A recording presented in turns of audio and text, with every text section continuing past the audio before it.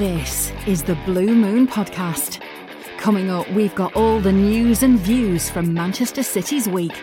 Get involved with the debate by tweeting at Blue Moon Podcast and check out exclusive interviews on bluemoonpodcast.com. It's your club and this is your show. Right, well, I've got a pro tip for everybody. Don't decide to rearrange a podcast recording over Christmas so that you do it directly after a match where City's own mistakes saw them throw away a 2-goal lead, turning it into a 3-2 defeat. Pardon my French, but Merry fucking Christmas, everybody. At least there's a straightforward game against a very impressive newly promoted team to come, with the first choice goalkeeper suspended and the back four at 6s and 7s to put everything right. And it's kicking off in just a few hours' time as well. What fun that's going to be. Also on this week's Blue Moon Podcast, we'll be finding out more about a fans community foodbank project that's been set up at the Etihad to help those most in need. And Howard Hockin will be back to review the whole of the last decade, so stay tuned for that. For the final time of 2019, we'll go into your questions for Ask the Panel as well. I'm your host David Mooney, and I have to say a big thank you for his hospitality today, given the inconvenient timing of that Wolves match, because this week's show is being recorded in Richard Burns' living room. Richard, good evening.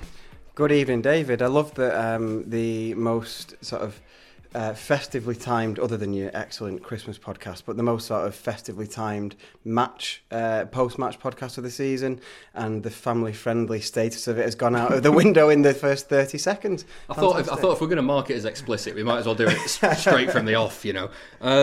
So first question. We are literally, for everybody listening at home, we are, 20 minutes after full time, a bit longer, half an hour or so. What do you make of it? Very, very frustrating. I mean, on the one hand, the performance itself, the overall performance, I don't have loads of concerns with, because we played 77 minutes, plus stoppage time, with which there was a lot. But nearly a full match there with 10 men against a physically imposing, sort of quite... a really hard-working team. They're a very intense team. They really get at you anyway. So to go into that with 10 men, I was playing against that team with 10 men for the vast majority of the game, I actually thought City equipped themselves pretty well for the majority of it. But, of course, they had a 2-0 lead, and they've managed to lose a game 3-2. And there's more than one instance within those goals where you can look and say, actually, if it's not for a direct City error or a mistake from a City player, then City still don't concede those goals and they win that game. So it's a very, very frustrating result. The overall performance, I'm not going to get too het up about, but the defeat just feels symptomatic of this season, to be fair. So yeah. What I make of it is it's very frustrating. Questions have been raised in the past about Guardiola's decisions in game. What do you think of it at Wolves, given, Eric Garcia on, not necessarily a bad move, given that City were down to 10 men at the time, but Riyad Mahrez off, Kevin De Bruyne off for Ilkay Gundogan when City needed something to kind of keep hold of the ball? Yeah, they weren't... They weren't immediately obvious changes when you're watching the game. I think usually as a fan, okay, none of us have got the tactical mind of Pep Guardiola. None of us see what goes on in training through the week. Yet most fans during a game generally get a feel for where changes might occur, because you understand the flow of a football game. And I obviously watched the game with you, and neither of us were pointing at those two players might be coming off. There was no suggestion in the commentary that either of them might have been removed. Following on social media, there's no City fans suggesting that change is coming.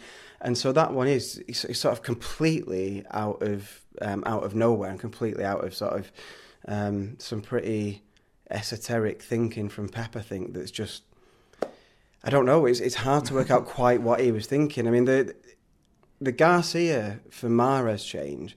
Like you say, you assume he's thinking of shoring it up, but you said to me during the game, if you want to shore it up in that kind of game, surely you do it by putting the extra man into midfield, or putting Gundogan into midfield, rather than three at the back and opening up your wide defenders a little bit. It was strange. I actually felt that the half-time substitution shouldn't have been Garcia on to the pitch. It should have been Gundogan onto the pitch. Get Gundogan on earlier, but keep him on alongside De Bruyne. Exactly. And then I think the second half, I can see where he's coming from with taking De Bruyne off, because you've got, I mean, I saw somebody on Twitter refer to it as cocky, and I don't think it was that. I think it was more understanding that actually a 2-0 lead with 10 men at this stadium against a really good team is actually something now worth trying to hang on to rather than going gung-ho and pushing for more. And obviously we've got a game in less than 2 days. It's a matter of minutes. Yeah, but there's going to be, there's less recuperation time than any team I've ever had in the Premier League. I understand taking your best player off, or one of your best players. So I wouldn't sort of be too down on him for taking De Bruyne off. But when you add into it that Mahrez has already come off, it's losing more creativity. And you open yourself up that once a goal comes and that momentum shifts, how are you going to get it back? And obviously that was what we saw. Aguero, of course, was the sacrificial lamb when Ederson was sent off. So that's another of your key players gone there. Speaking of the red card, any complaints? No, I mean, you could look at, normally in that situation you'd be analysing, are they covering players? And I think you can argue that, forgive me, I can't remember who it was that was getting back, but Walker played him onside in the first instance by not stepping up with the rest of the defence. Yeah. And then it was Walker who was getting back with him.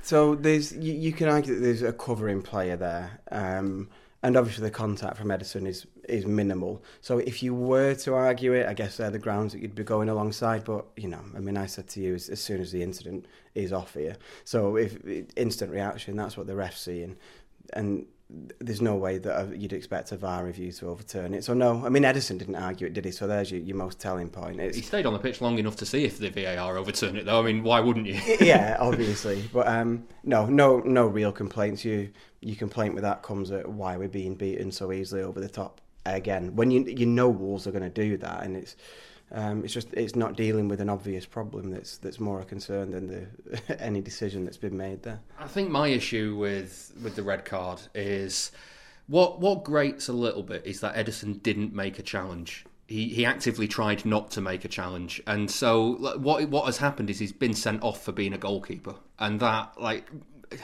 he is denying a clear goal scoring opportunity because the player's got the ball past him and he's going round him. He has made contact with him, so there is enough to send the player down. And it just feels like, by being in that position and standing your ground and trying not to give the foul away, actively trying to let the player around you to score, to save yourself for the remainder of the minute, it just feels a harsh red card on that front. But equally, if it happens at the other end and Patricio gets a yellow, everybody's up in arms going, why on earth has he not been sent off? Yeah, I mean, I take your point, but I think this is one of those where it's sort of rules are rules, and there are some things where there just has to be sort of no interpretation allowed for the referee, I think. And in that situation where if the referee assesses that it's a clear goal scoring opportunity, then he has to make that decision. And so, yeah, I do take your point, but then you'll see countless examples every week of fouls being given where a player hasn't intended to make a foul. And the punishment for those is a free kick, or it might be a yellow card, depending on the severity. In this incident, the punishment for that offence is a red card, and so you just have to go with it, I think. Now, we've been asking you all season, well, not all season, but the last few weeks of the season, to send in your own rubbish VAR jingles. The Wolves game, as it happens, gave us plenty of opportunity to throw one of these in. So this one is by Alan Bates. Thank you very much. Take it away, Alan.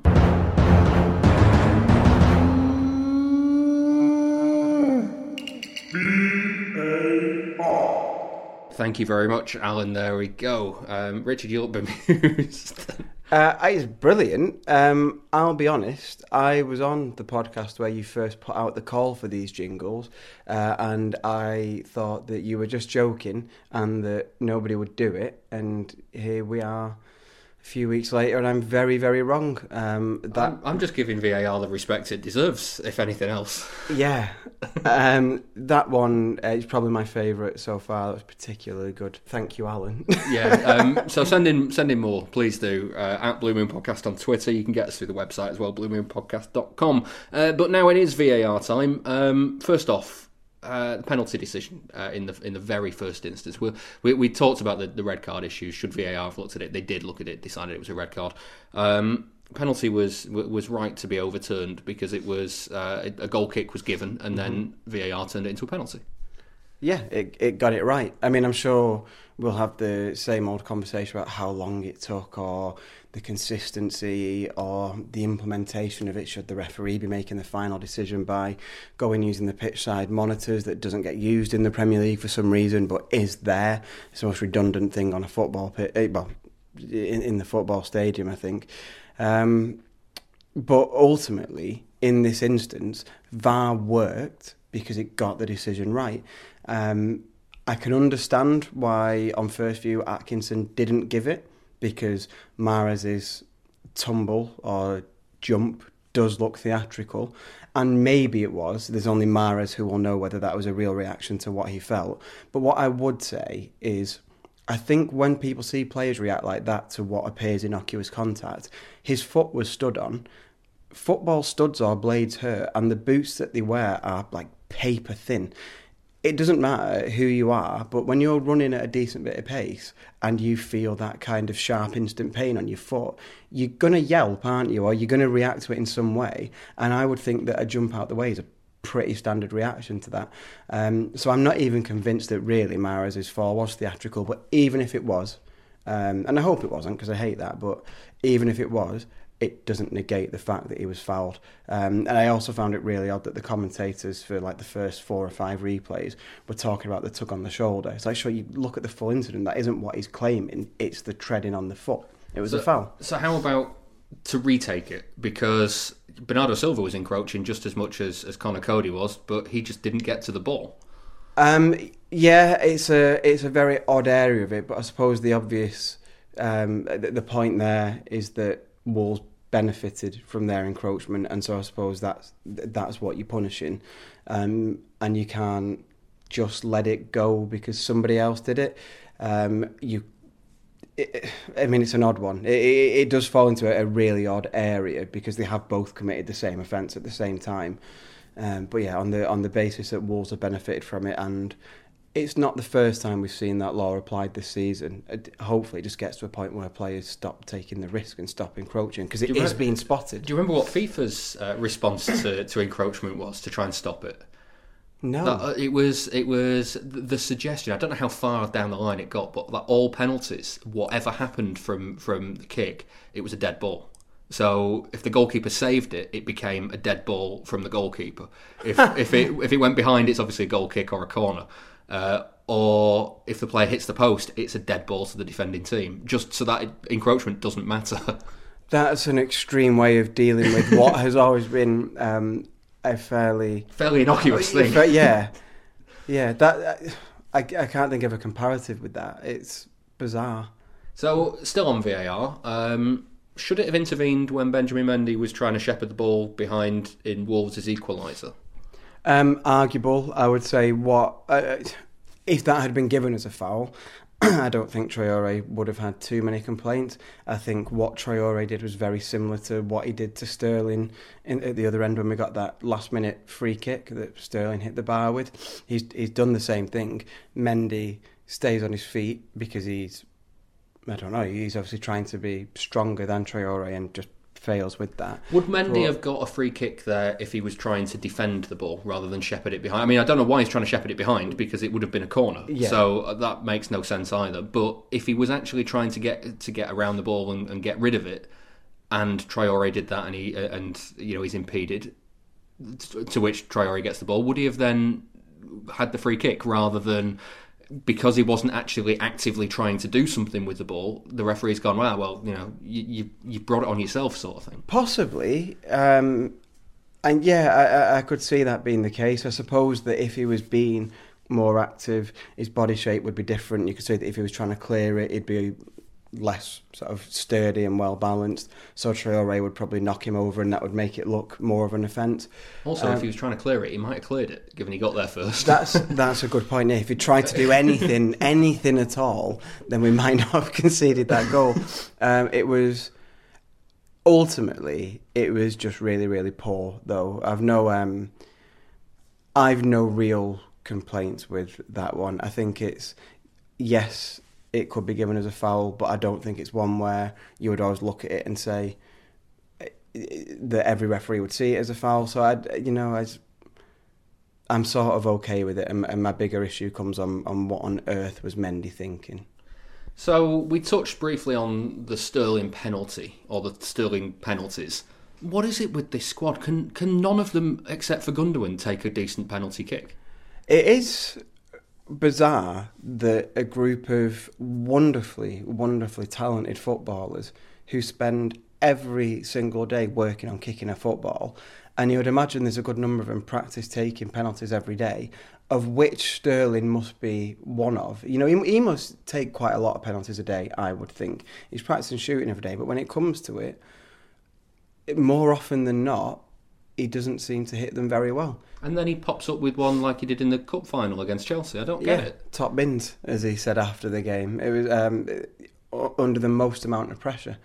I don't know. I don't know whether it's just a mentality thing now that we've got such a bad record with them that it always feels like it's sort of in the balance. But the odds are massively in your favour when you're stepping up to take a penalty, and you wouldn't know it watching our players take them, would you? Even the one Gundogan scored at weekend, Schmeichel got a finger to. I mean, it was a decent enough penalty, but it wasn't perfect. It could have been saved. I disagree, because I think if a goalkeeper goes the right way, gets a hand on it, and it still goes in, it's probably a decent kick. Yes, but you're part of the goalkeepers union, aren't you? So you would speak on side of goalkeepers there in a way. There's Mooney mentioning he's a goalkeeper. If anybody's got that in the bingo, that's one right there.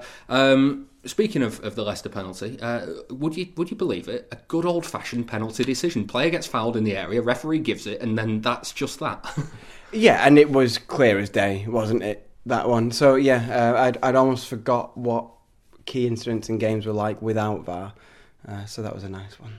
Now, I want to talk about City's defending. Do we have would you be surprised? Because I thought I when Vardy opened the scoring for Leicester in the game at weekend, I kind of had a bit of sympathy for Guardiola, because I looked at the players that Guardiola had available, the style of football that he wants to play, and without changing his team completely in order to try and move Kyle Walker inside to deal with Vardy and whatnot, then without doing any of that, his hands forced. He just got to kind of accept that Vardy's going to get in behind and deal with it as it comes. And I thought City, apart from that one occasion and then that one where Vardy almost made it 2-0, I thought they dealt with it very, very well. And I thought they looked very good defensively. And then throw forward, a few days, the goalkeeper gets sent off inside 12 minutes, things fall apart, and Wolves were just putting pressure on that City box, and it felt like the wheels were ready to fall off at any given stage, and then it happened in the 88th and 90th minute. Yeah, I think the defending against Leicester was very, very good against a team that have a very, very particular attacking threat and have proved themselves this season to be a really, really good team. Most teams will concede a chance to Jamie Vardy in a Premier League game, because it's unrealistic to go a Premier League game against the team that are second place without giving up a chance. And they just happen to use their most effective weapon to get it against us. So I know that's really sort of unscientific, and you can always look at what you could have done better. But sometimes you just have to acknowledge that your opponent did something well. And Leicester used their most potent attacking threat brilliantly. And Vardy did what he does. It was a great finish. So the rest of the game, City, I think, dealt with Leicester's threat really, really well. The way they mostly dealt with that was by just controlling the game. Leicester didn't have chance to create many chances because City was so in control. Is that why it surprises you then that Guardiola was happy to let Wolves have the ball, even a man down? Yeah, we've proven very susceptible from the vast majority of this season to those balls over the top, and I mean, at the risk of really stating the obvious, but when you're a man down and your opponent has one player more than you, and you let them have more of the ball than you ordinarily would, then at some point they're going to have more space to operate in. And they did clip a few balls over the top. Obviously, that was where the red card came from in the first place, and they tried it a few more times. But just getting out wide, they caused us problems. And although I thought we dealt with them quite well as a team. Obviously, there were individual mistakes, but even thinking back over it, a lot of our defending was in the box, sort of emergency defending. It wasn't stopping the threat with sort of effective pressing, it was very un-City-like, of waiting for the threat to be in the box, clear it, and then reset, wasn't it? I wonder whether fatigue is a huge part of that at this stage, to be honest. Particularly, again, 80 minutes more against a team with an extra man in a particularly packed sort of fixture schedule. I think they can be forgiven for being a bit fatigued and trying to deal with that threat in a way that is less energy sapping. Where does this week leave two players in particular? We've talked about Mendy already, but throw into the mix Nicholas Otamendi, who I think in the kindest possible way didn't have his finest performance at Molineux. No, I mean, Otamendi's long term, he hasn't got a long term with City, has he? And the only reason that he's playing so much this season is because of Laporte's injury. And obviously at one point, Stones has now been injured twice this season already. So that is affording Otamendi a lot of playing time that he wouldn't ordinarily get. You go back to the summer, City, I think, were it not for Kompany deciding to move on, City would have been more than happy to let Otamendi go. And we can start to look at, as has been discussed sort of all season, was City's inactivity in the transfer window in that position the right approach? It's dead easy to say now that no, it wasn't, because we were always at risk of what happens if one of them gets injured. Otamendi's not a top-level defender anymore. He had one really, really good season under Pep, and we can't forget that he was fantastic in the 100-point season. He's an outlier though now. Yeah, massively. He's regressed, and it doesn't look like he's going to step back up to the level that we need him to be at, because what he's reverted to is the player that he always was. He's not just gone backwards. It's not just a player getting older or slowing down. Otamendi was always a defender who, he can make a tackle, and he can sort of do that last line defending in the box. I don't think anybody would question that he's capable of that. He did it plenty tonight against Wolves. The issue is when somebody's running at him, his decision-making is atrocious. He dives in, he gives away fouls, or he gets beaten and leaves one defender dealing with a fast attacker. Any player that's got pace running at Otamendi would fancy the chances, and we've seen it again tonight. And it's a shame, because it's no lack of effort on his part. It's just the player he is, but he's regressed back. That's always what he was, and he's gone back to it. Now, I want to look at some positives for the week, because Riyad Mahrez, I thought, was very unlucky to be hooked at half-time against Wolves. He had a great game against Leicester. He's kind of continued his great start without certainly not much momentum in his performances, because he seems to get a decent performance and then something happens that means that he doesn't get one in the next game. And he got a bit of luck against Leicester, but he's kind of deserved it. Well, I mean, he did get a little bit of luck because, the goal was deflected, but his performance was fantastic, and he was a player who in that moment grabbed the game by the scruff of the neck. And so I know it's a bit of an obvious thing to say, but if he doesn't take that shot, then there's no deflection to score from. It's a good bit of play that leads to it. He was sort of worth more goals, I think, against Leicester. I mean, he didn't score them, so you have to put them away to deserve them, I suppose. But his all-round performance, he was the player for a large part of that game that was really driving it. Obviously, De Bruyne comes away by the end of the game, he's man of the match, because he's the one that when he really wants to grab a game by the scruff of the neck, he can just do it. But you think of, we talked earlier in the season, it was bizarrely the reverse Wolves game where Mahrez was isolated on one side and people were really giving him a lot of flack, but actually City were just not giving him any space to work in. Against Leicester, De Bruyne kept taking up positions that opened up all sorts of space for Mahrez, and look what happens. When those two work well together, it really brings the best out of Mahrez. And De Bruyne, is the kind of player that can lift anyone around him. But I think back to so many times last season when obviously Mahrez wasn't quite clicking with the team, and the frustration from De Bruyne, I thought, was always a lot more visible if Mahrez missed him with a pass or made a run and De Bruyne read it wrong and played a ball that went out of play. That happened quite a lot at stages last season, and he was getting very visibly frustrated with Mahrez. This season, we've seen, like against Leicester, De Bruyne bringing Mahrez into play, and then Mahrez absolutely relishing the responsibility that he was given. Chilwell didn't know what to do with him, and it's like every time, from minute one, every time we could get the ball out wide, we were looking for Mahrez rather than going to the other wing. And the other game that really stands out in my memory of particularly the interplay between De Bruyne and Mahrez was the Everton away game this season, which was probably, until the Leicester game, probably Mahrez's best performance for City. And again, he was in step with De Bruyne literally from the first minute. And it's really good to see, it's really encouraging. But you're right, he does get unlucky. In any, maybe with the exception of Liverpool, in any other Premier League team, Mahrez would still be the standout player, and I fully believe that. His problem with City is there are some other exceptional footballers in his position, and if we're honest, better players. Sterling's a better player than him, I think. Bernardo, at his best, is a better player. One thing I have to say for Mahrez as well, because we always used to speak about this with Bernardo, Mahrez has a first touch on par with Bernardo. We used to say that Bernardo's was the best that we'd ever seen in a City player. Mahrez's first touch is easily on par. He can make anything stick to his foot. It's incredible.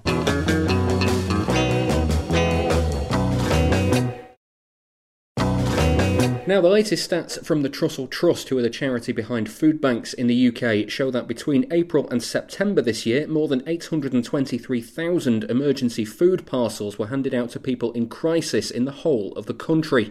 More were given out in the northwest than in any other region, and it's the busiest 6 months the charity has ever seen. Food banks are always in need of donations, and from New Year's Day, City fans are being urged to help those who are less fortunate by bringing a small donation with them to the Etihad on match days. I've been speaking to Alex, who runs the MCFC Fans Foodbank support scheme, to find out more. It became pretty obvious that the time for sitting about was over. People who are in work are starving, people can't afford food.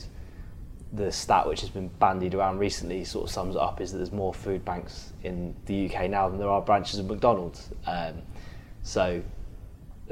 When you know things like that, abstaining is not an option anymore, in my opinion. And we've got a captive audience at City, It's easier to organise people when they're already organised into a group, rather than setting up a stall somewhere on a road and trying to get people to come along. You've got 50,000 people walking past every week. You've got a huge Asda superstore next door. If you can plant something in between those two, it's the perfect place to do it, and people don't have to go out their way. If you find a way that you can give people the opportunity to do something good in a way which, they don't have to go 10 miles out their way for, then I think they will. And the response so far suggests that that's the case. It's not actually that what the scheme is. It's not actually a food bank. It's not somewhere you can go to get food parcels. No, it's not. So we are working with Manchester Central Food Bank, who are based on Oxford Road. It was the obvious one to pick because the Manchester United Fans Food Bank are working with Manchester South Central in Hume. So rather than double up, it's better to go the different one, sort of spread the help out as much as possible. So everything that's donated on the day, we will store until the week, and then the food bank people will come pick it up. They kind of weigh it, measure it out into different parcels depending on what it is, and distribute it according to need. So what can people give? Because it's not just food, is it? No, it's not just food. On that note, though, it's not all food either. It's non-perishable stuff, so not a box of meat or a veg box or something like that, which that will go off. Yeah, nothing like that. So stuff in tins, packets, that sort of thing, whether that's instant mashed potato or pasta or tin of beans. But food banks, unfortunately, aren't just for food anymore, because if people can't afford to eat, they can't afford lots of other things as well. So it's toiletries, and whether it's shower gel, toilet roll, anything like that. Anything sanitary. It's also, again, unfortunately, baby food, nappies, because now we live in a country where baby food banks are a thing, which again sort of makes my blood boil, and I'm sure it does with a lot of other people as well. So it's the perfect way to help. The thought of young family with a kid who can't afford to eat, feed the kid all themselves, should be enough to hopefully get people into a routine of sticking something in their pocket for the game and dropping it off. It doesn't take a lot of effort, and it helps a massive amount. And it is as simple as that, isn't it? It's the case of, you come in here anyway, bring a tin out of the cupboard, bring something out of the cupboard. Exactly, bring something out of the cupboard. If you get the tram in, stay on one more stop and get off at the Vela Park stop. bob into Asda and get something, bring it along, it's on the way. You know, what's one more tram stop and 5 minutes out of your way? It's easy. You leave it with us and we'll do it. We'll do everything for you. And then because of the food bank, how they work, because they're a charity, they have to weigh everything, so it'll say how much we've gathered in. There'll be pictures, and there'll be loads of stuff throughout, so you'll be able to see directly how much of an impact it has. And yeah, like I say, for such a simple thing, it's an outsized impact. You know, they say for the sake of £5 worth of food, that feeds a family for a week. The way they do it, you know, it's such an easy thing to do. And if you can't make it on match days, and you still want to help, you can donate on their website. We've got a link on the Twitter account, or you can Google Manchester Central Food Bank, and it's right there, and it takes a second. And for the cost of a £5, what's that? You know, for a lot of people who can afford food, it's an easy thing to do to help people who can't. What's the social medias? It's on Twitter at the moment. It's at MCFC Foodbank. Simple as that. Simple as that. We should point out as well that this, as much as it's a City thing, it's not. It's not food just for City fans. That would be insane. No, it's not. Like I said earlier, I think City was the way that made sense to organise it. It's called MCFC Fans Foodbank Support because of how we're organising it. It will mostly be City fans donating, but you know, we are part of a society. You know, our club is the operative word is club, right? We're part of the community. We have been from the start, and I think we've got a responsibility, much like I think the club has a responsibility to the community. I personally think they abdicate that very slightly, but that's a different issue. However, we as fans can't choose to abdicate it, and I think perhaps this should have been done earlier. You know, it's as much on me as anyone else that we didn't, but now it's time to do it, and I hope, I expect City fans to respond and help out the people of Manchester, because we all live here, you know. The Everton game is the first one. Do you know where you'll be yet? Not exactly, but it will be somewhere between Asda and the ground. So I'm thinking somewhere maybe on the end of, is it called Howard Bernstein Way or whatever it's called? So it's a lot of footfall. The idea being, put it in front of people, even if they don't bring it on New Year's Day. We've got another game on Saturday. I think it's Port Vale in the Cup. So maybe if they don't bring it, people see it and bring it next time. There's always another game. There's always another game. And I think it's a good time to start it because it's a new year. You know, lots of people, as I alluded to earlier, after the election result, I've seen it, I've heard it from people I work with, my friends. People thinking, oh, what can we do?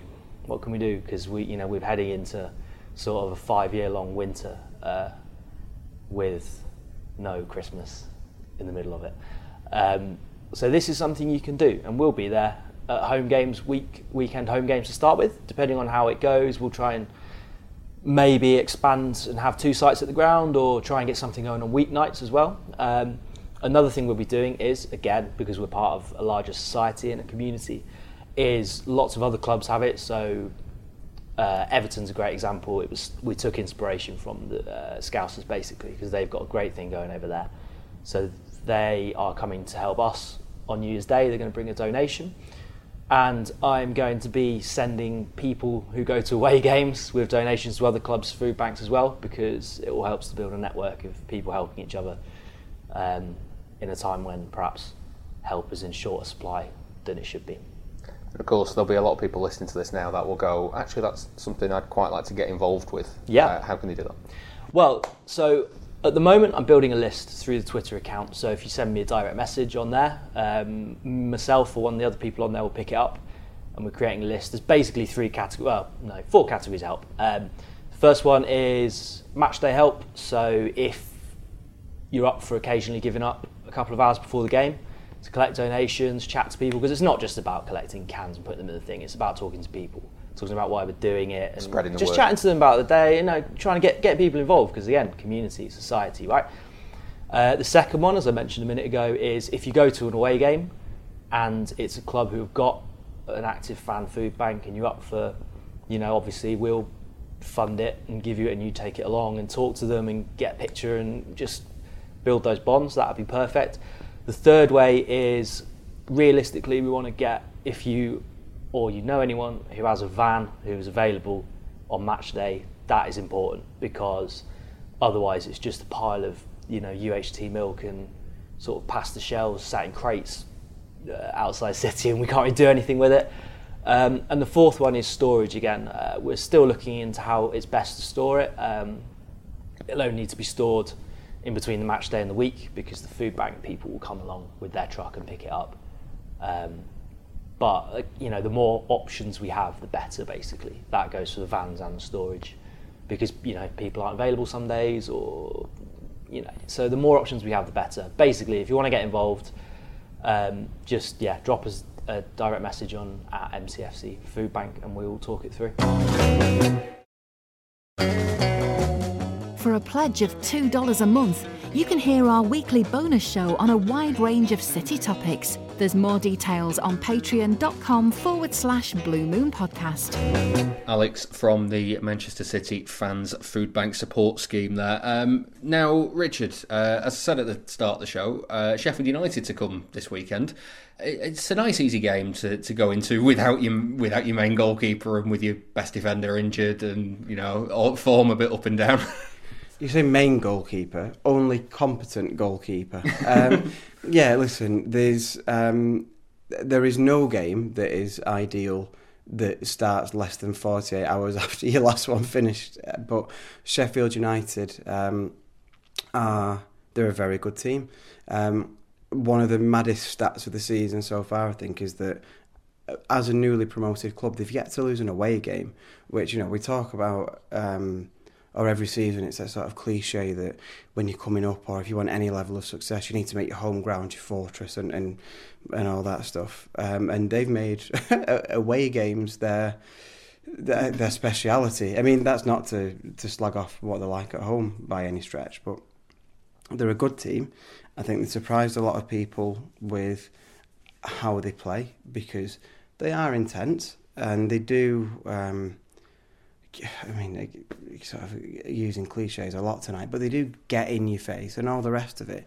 But they've got a lot more about them than that. They really, really play the ball around nicely. Centre-backs that you can't really predict where they'll be. Exactly, yeah. I mean, so does City, to be fair, for very different reasons. I know, join the club. I mean, come on. We've been doing that for years.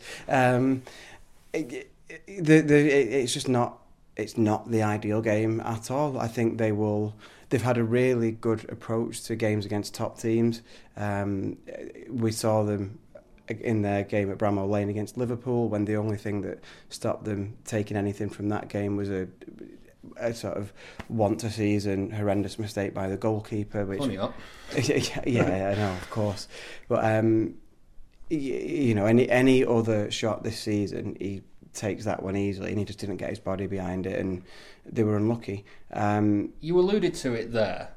This is the shortest ever time between one Premier League game finishing and another Premier League game starting for one particular club. Another record for City. An unwelcome one. A very unwelcome one, the way things are going. I mean, it's madness, isn't it? It's not right to expect anybody to be able to perform at such a high level. Basically, this is in the name of entertainment, isn't it? That's why these games are as they are. That's why our game was 7:45 on a Friday at Christmas, so it could be shown on TV. And this is, to be fair, this is the deal that you make when you accept hundreds of millions of pounds for your product to be broadcast on TV. When you buy into that, of course it's the deal that you make. So to a point, you have to accept it. But there comes a point where you say, this is affecting your chances of this being entertaining. And okay, the Sheffield United game isn't being broadcast live in this country, but it will be elsewhere. The product will be affected by this, because City are going to have to rotate, so you won't be getting all of the best players play this game. And the best players that do are going to surely be playing to a decreased standard. And if they're not going to be shattered for this one, then they'll be shattered for Everton on New Year's Day. Exactly. And I guess maybe you can flip that on its head and say, but it increases the chances of an upset, which, I mean, to be fair, how much of a big upset would it actually be at the moment? Bravo's in goal. And so I'm upset. So those chances have increased. But, I suppose you could say increased chances of Sheffield United coming to the Etihad and winning, so maybe that's good for the product, to use those words. But it's not good. We are turning footballers into commodities, and at this stage, you can say that, yeah, well, squads can cope with playing every 3 days when they've had hundreds of millions of pounds invested in them.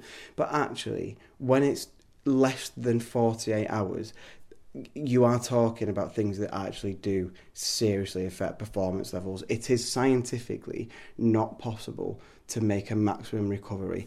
Chances of injury increase, and it's not right. It's not right in the name of entertainment, but of course, very few people outside of the game will have any sympathy with footballers being well paid as they are to have to go and play a couple of games in 2 days. But it's not the right thing to be doing. Sign that deal with the devil, though, don't you? You do. Everton have just changed their manager as well, just in time for this one. You don't fear Everton like you used to, but maybe you do a bit. Well, at least he's got his first win out of the way, so he's not coming to City for that. They're an odd team, aren't they, Everton? They always feel like the team that should deliver more. And they always seem to somehow underproduce. Ancelotti will be a very, very interesting appointment there, because for as good as he is and the reputation that he has in the game, he's also in recent years and his last couple of jobs developed a bit of a reputation as being a manager who doesn't go in and shake things up. He's a great man manager who actually has a great knack for, rather than having his own style, and philosophy is the word we use these days, isn't it? He's very good at going in and continuing with another manager's and just not shaking things up. But that's not what Everton need. Everton do need a massive kick up the arse and to change the way that, maybe not necessarily their ideas about how to play, but those ideas weren't working. Do you remember the days when they used to say that teams needed an away game at City to get themselves going? It feels horribly ominous, that, doesn't it? Yeah, those days might it might be sort of on the return with the way things are going now. By rights, this is a game that City should win. You know, we are still third in the league. This feels like a bad season, and it is a bad season. Let's have that right. It's a bad season in comparison to where they've been, and it's a bad season for expectations and where they're aiming to be. You know, it's a huge drop off, but we are still on paper. Well, not on paper. Sorry, on form, the third best team in the country, and the evidence of this week would suggest that actually we're probably the second best. We're a better team than Leicester, and I think the league table will bear that out by the end of the season. So we should still be beating teams at home when those teams are, let's have it right, sort of in a relegation battle. I don't think anybody thinks Everton will go down, but they are in those places where you'd have to say that's what they're trying to get away from. So it should be a home win, but if you ask me, am I confident? No. Do you remember what happened the last time City played Everton at home on New Year's Day? Danny Mills. Was it the... No, sorry. That was astonishing, Danny Mills' goal. That wasn't New Year's Day. That wasn't New Year's Day. Oh. We saw the final goal of the 2006-07 home season. Oh, wow. That's depressing. Georgios Samaras.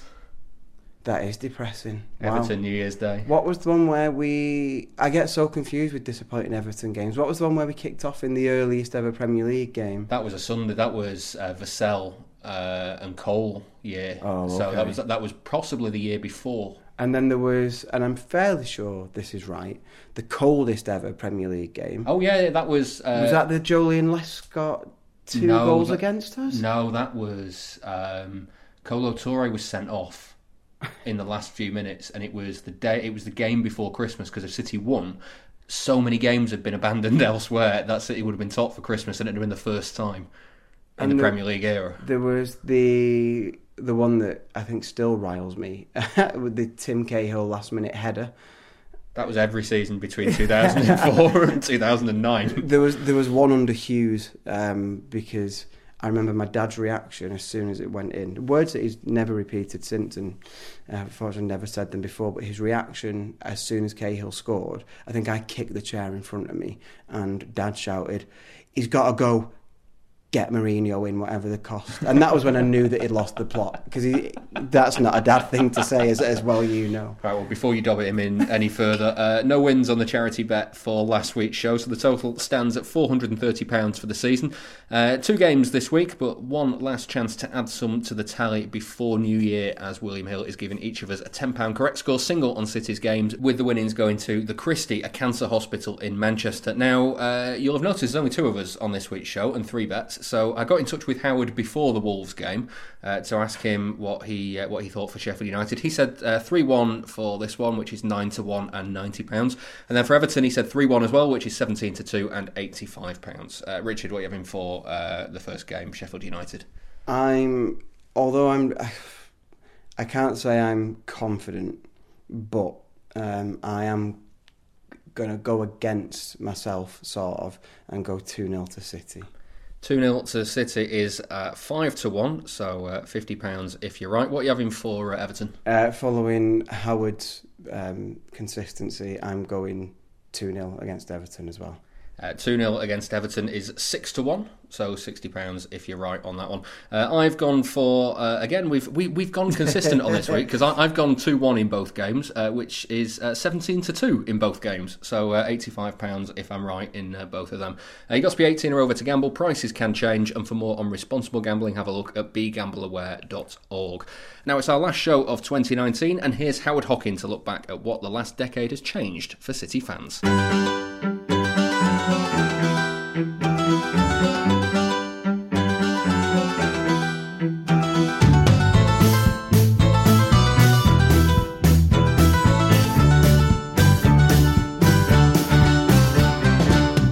Well, that was quite an eventful decade, whatever this decade is called.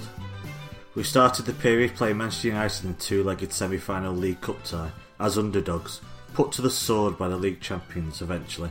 We finish it about to do the same, not as underdogs, far from it. United are over 3-1 just to win their home leg, much longer odds to actually qualify. Things have changed a tad over the past decade.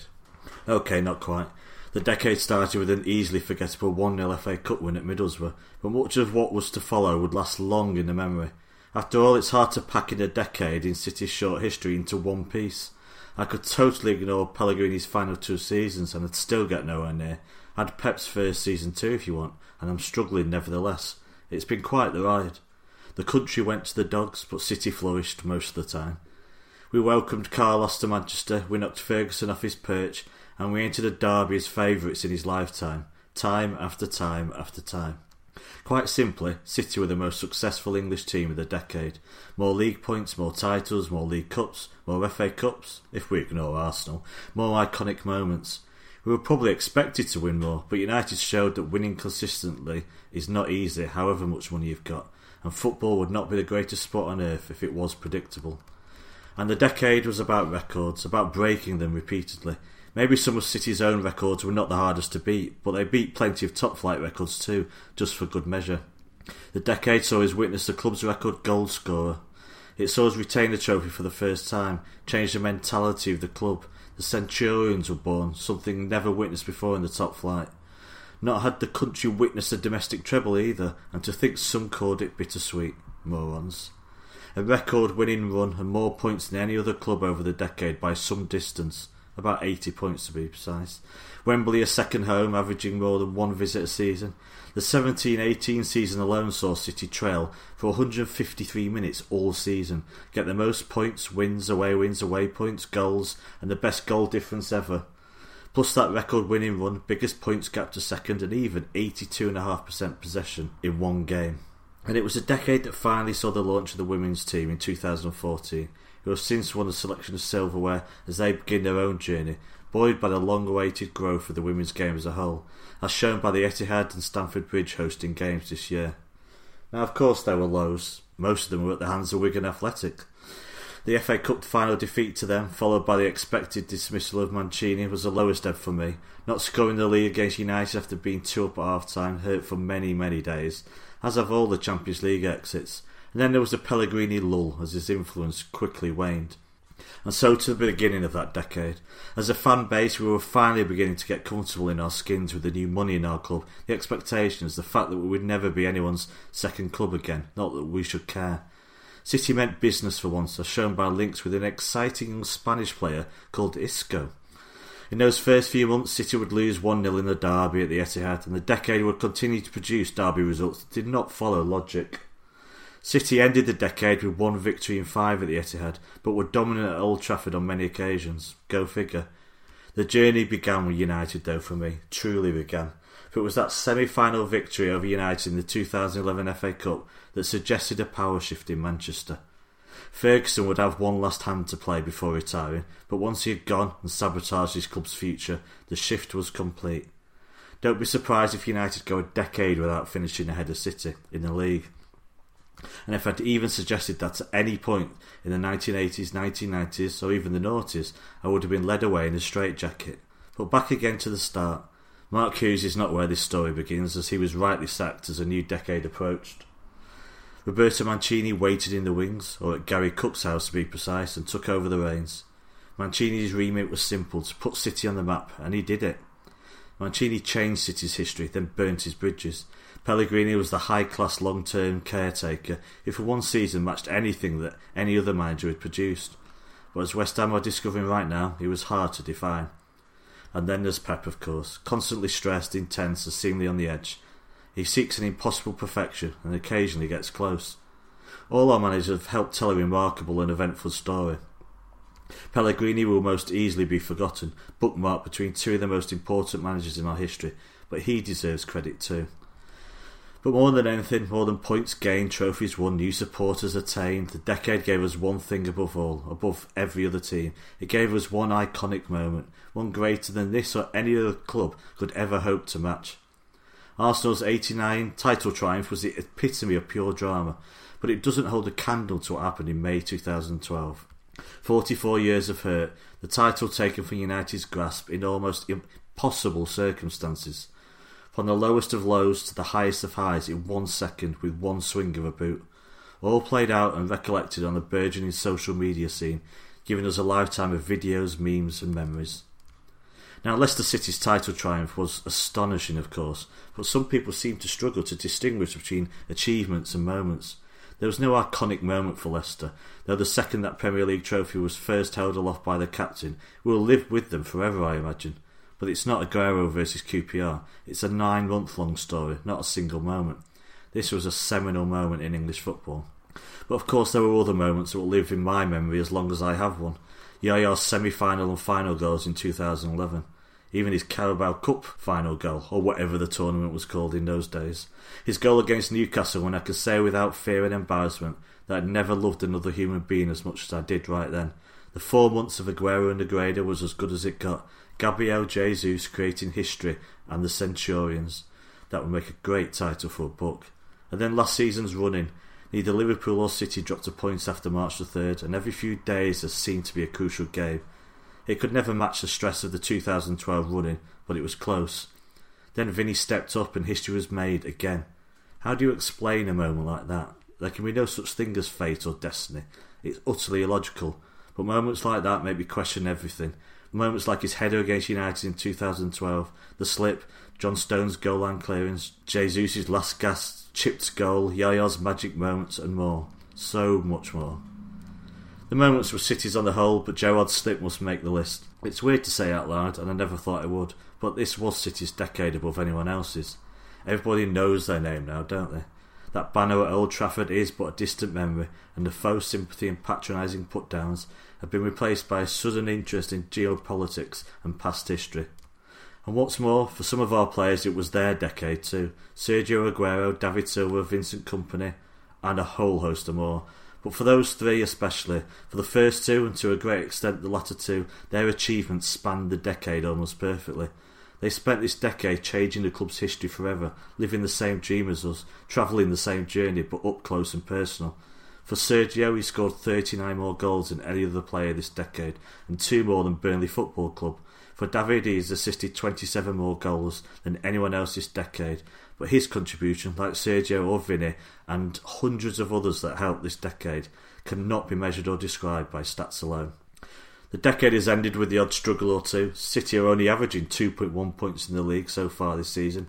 We must buckle up and breathe in for the inevitability of a Liverpool title triumph and all that entails. Unless City decide to write one more ridiculous script, though I think this one is beyond them, to be honest. As a fan, it's clearly not been a stress-free ride. Being a football fan rarely is, but with the growth of social media, the whole decade felt like a struggle online, firefighting on behalf of those that run our club. But as fans, we change too.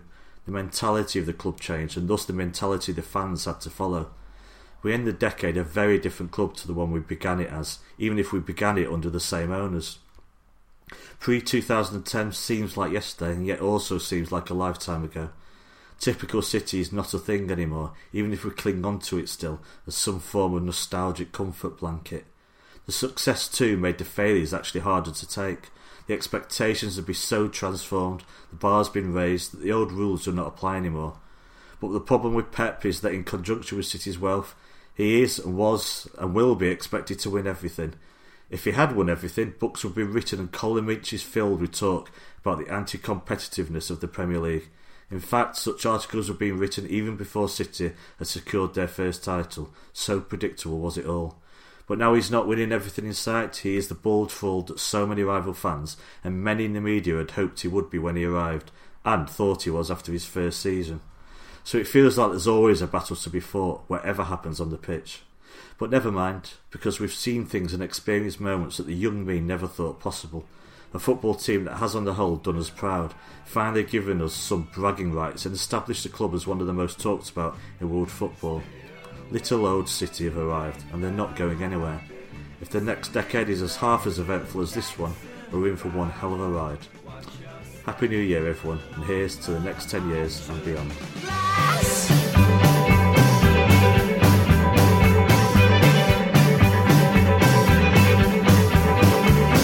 Hi, I'm Colin Bell, and you're listening to Blue Moon Podcast. This is the Blue Moon Podcast. Follow us on Twitter @Blue Moon Podcast. Howard Hockin reviewing the decade there. Now, we're going to finish with Ask the Panel. Send them in for next week at Blue Moon Podcast on Twitter. You can email through the website, bluemoonpodcast.com, and on Instagram as well. Just search for Blue Moon Podcast on there. First up, Jonathan on Twitter. Why has City's domestic treble been so undervalued compared to how well Liverpool have done in this half of this season? I think because by the time we did it, to some extent, City had already normalised that level of brilliance, the 100-point season before, and the fact they were so far ahead of everybody just made it sort of the expectation that they should be beating every team they play. It does feel like the reaction to Liverpool doing well over this half of this season and the back half of last season has been much higher, disproportionately higher than City's achievements over the last few years. I agree. I think there's a misrepresentation of how Liverpool have got to this point, because they're sort of seen as having done it without spending money when, of course, they have done. And I mean, Howard did a great bit last season now on the idea of just because they sold a player for 140 million or whatever it was, they sold Coutinho for 120 million maybe, and bought a 75 million pound player in. The finances are in a healthy state, of course, and that net spend is, it's brilliant, but the players on the pitch should still be performing to their value. And I always remember him saying, just because James Milner was free doesn't mean you don't expect anything from him. You still expect him to play like the player that he is. And I think the fact that Liverpool have done it whilst spending and selling well, it creates a different idea in people's mind. I also think there is maybe their style of play makes neutrals feel slightly differently about them again. By the time Pep was doing this with City, he'd been doing it for a decade already nearly. Certainly for 7 years, he'd been playing this kind of football, so it wasn't necessarily new. But what Klopp has done, it's a very different style, and it's completely at odds with City's style, which is a great thing for the league. To have two teams that can be successful playing two very different ways, that's fantastic. But I think to a neutral, without getting into the whole, sort of Liverpool having lots of ex-players as pundits and in the press and all that, I think they are reasons why people see them slightly differently. City's style is a bit more serene. Does it feel as well, though, that certainly this season, where City have failed this season, and let's have it right, City have failed at points in this season. You look at Norwich, look at the two Wolves games.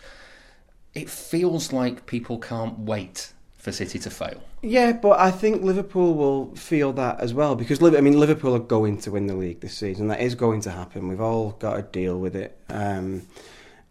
And they're probably And I think almost certainly they're going to beat our 100-point record, but crucially, they won't be the first to do it. So that will always be our thing.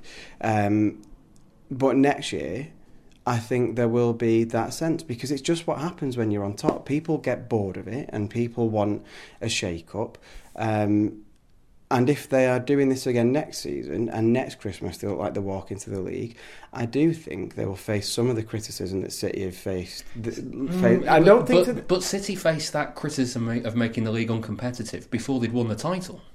See, I'm going to go against the grain a little bit here as City fans.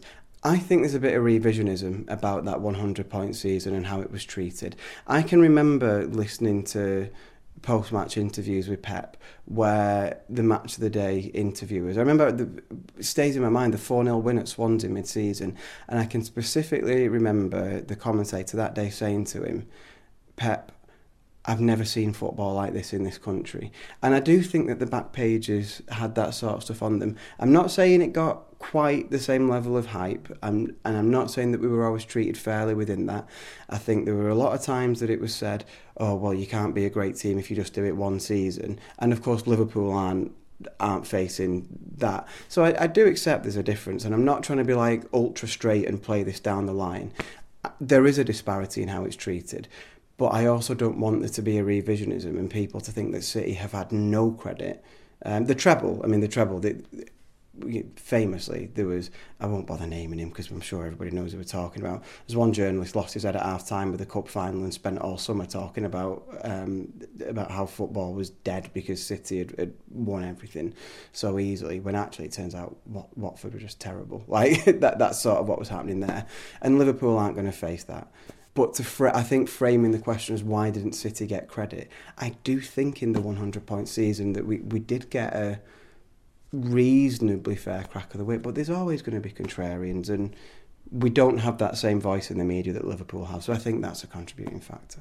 Okay, Brian Spears on Twitter asks, do you think Arteta left City for a managerial post because he knows Guardiola is going to sign a contract extension? No, I think he left because it's a great opportunity, and I think it would be... Arsenal are clearly a club in his heart. He played for them and was well respected by the fans there. Let's not get too bogged down in Arsenal, because we all know that the bones of this question is Pep Guardiola going to sign an extension? Of course, but I don't think that's why he left. I think he's left for the opportunity. Pep's extension, I think, will probably depend on a lot of things. I don't buy into the idea that he'll walk out in the summer. I think, of course, he could do, but one of the things that I've seen said is that it would follow the pattern of his career to leave after 4 years. No, the pattern of Pep's career is working his contracts. Barcelona, it was a rolling contract that he renewed every year until he decided it was time to leave, which, yes, was 4 years. At Bayern, he was in a different situation. He couldn't do that as a new manager going in. So he signed a 3-year contract and worked it. And at City, he's already outstayed his initial contract. And now he's got one that sees him for another... that takes us to the end of next season. So I would still be, I'm not saying it would be shock of the century if he left, but I actually think he's more likely to stay for that 5th season and go, rather than go this summer. I think if the challenge is there to go on and win the Champions League, if that challenge is still there after this summer, and he's able to rejuvenate the squad again with, let's have it right, a lot of spending power, then he might see fit to add another year to that and see what more he can develop. There is an interesting dynamic here, though, because Guardiola is going to leave at some point, and you would think that that there is one man who is currently a free agent that City might be looking at in Pochettino, and there comes a dynamic of, well, how far ahead do you want to plan, knowing full well that Guardiola is your man and is doesn't leave City until he chooses to leave City. But that only depends on if Pep walks in the summer, because City aren't going to sack him, are they? Exactly.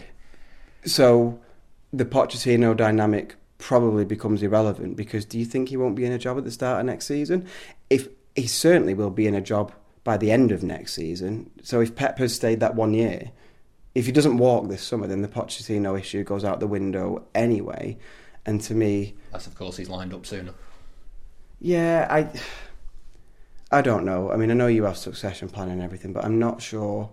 I'd imagine that if the feeling at City is that Pep would go in the summer, I'm sure somebody at City will have had some private talks with somebody in Pochettino's camp, because you'd be mad not to. But it's a long way off, isn't it? Yeah, I don't think that's as much at play, or so much at play at the moment. Sarah asks on the emails, what do you think of City and United agreeing to a smaller allocation for the League Cup semi-finals for away fans? It's dreadful. Have you got a ticket? Are you going to miss out? We'll be trying for an away ticket. We would have been nailed on if we'd have had the full allocation, but last year was the first year in years that I've missed out on an Old Trafford ticket, so it might be the same for the Cup, or we'll find out this week, basically, or beginning of next week. I think it's really poor.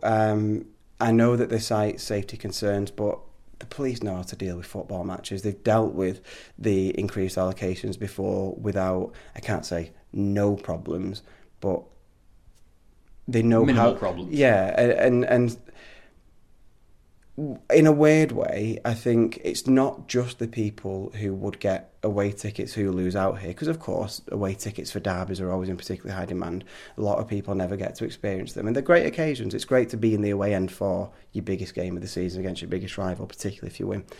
But in a cup game, that dynamic changes, and I know no one's ever going to sit here and say, yeah, we love having loads of United fans at the Etihad, or we love it when they come singing the songs and they can make it hard for us and back their team. But actually, one of the things that you go to football for is the enjoyment of being in the stadium, and part of the live football experience in a big game is everything that encompasses, and it's the atmosphere, and away fans in a semi-final in a derby are going to make a great atmosphere, and that is something that the home fans feed off as well, that makes you get behind your team. It is a really rarefied occasion. This will be our third semi-final against United in 10 years. It's not that many. You know what I mean? If this comes around 3 times a decade, you want it to be a bit more memorable and not just feel like another league game. And so, although this gives more home fans a chance to go to the home legs, I actually think overall, as a spectacle, the home fans miss out because of this as well. And finally, the final question of 2019 on the Blue Moon podcast. Aside from 93-20, if you could pick one game from the last decade to relive at the Etihad, which one would it be? That's from Ryan on Twitter. At the Etihad, that's a great question. From just before that one, just before 93-20, it'd be the home derby with Kompany scoring the winner, because that night we knew that we'd taken it into our hands, and I think that night nobody thought that the title was going to go to the wire. I think we all thought, having beaten United without them having a shot on target, and essentially watch Fergie show that he was scared of that City team for the first time in his team selection. That was a huge moment, and we spoke about it recently. Mancini shutting Fergie up on the touchline. Everything about that felt like, although we'd already had the semi-final the year before and obviously the 6-1 earlier that season, that felt like the real power shift. That felt like the moment that we took everything back away from them. And clearly City have been the dominant team in the city since then, even though United have won 1 league in that time. City have won 4 and won every domestic trophy. So yeah, that moment, to be able to look back on that and see everything that's come from it, whilst also remembering just the sheer elation in the stadium when even when Kompany scored, that burst of the release of the tension, I'd live that moment 1,000 times over and never get bored of it. I got torn with this question, because there's that game sprung instantly to mind. I also thought the Liverpool game last season, around about Christmas. Yeah. I also thought of the Aston Villa game, the 4-0, where it took until after half time for the opening goal, and again that release of tension when the ball went in. But I couldn't stop myself coming round to wanting to enjoy the 90 minutes of City 5, Monaco 3. Just that game was insane. Yeah. It was just insane from start to finish. Yeah, along with, and this would never be the game that I choose, but along with the Spurs Champions League home leg last season, taking how crushing that was, just for straight up quality of football match, the 2 best football matches I've ever been at by a distance. That Monaco game was incredible. It's a great show. It was just bonkers from start to finish, and that's why I love it. Well, anyway, that's it for this week's show and the final show of 2019. Thank you very much for being a Blue Moon podcast listener this year, and we hope you've enjoyed what you've heard. If you have, then please head over to iTunes and give the podcast a rating and a review. Special thanks to my guest today, Richard Burns. Thank you very much, David. And thank you for letting us use your front room after this Wolves match was rescheduled over Christmas. On New Year's Day, we'll have a very special Game of the Decade episode of the show, where each of the panel discuss their best match from the last 10 years, all before City take on Everton, so tune in for that. Don't forget to support the show by becoming a Patreon backer for $2 a month. There is an extra weekly show, so you'll get an extra 15 minutes each week for your money, about an hour a month. And you'll also get occasional blogs by me and Richard as well. That's all on patreon.com/Blue Moon Podcast. Thanks for listening and have a happy new year. We'll see you in 2020. Take care.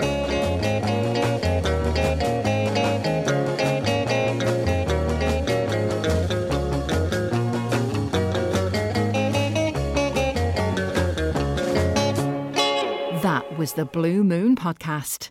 Please support the show. Patreon.com/Blue Moon Podcast.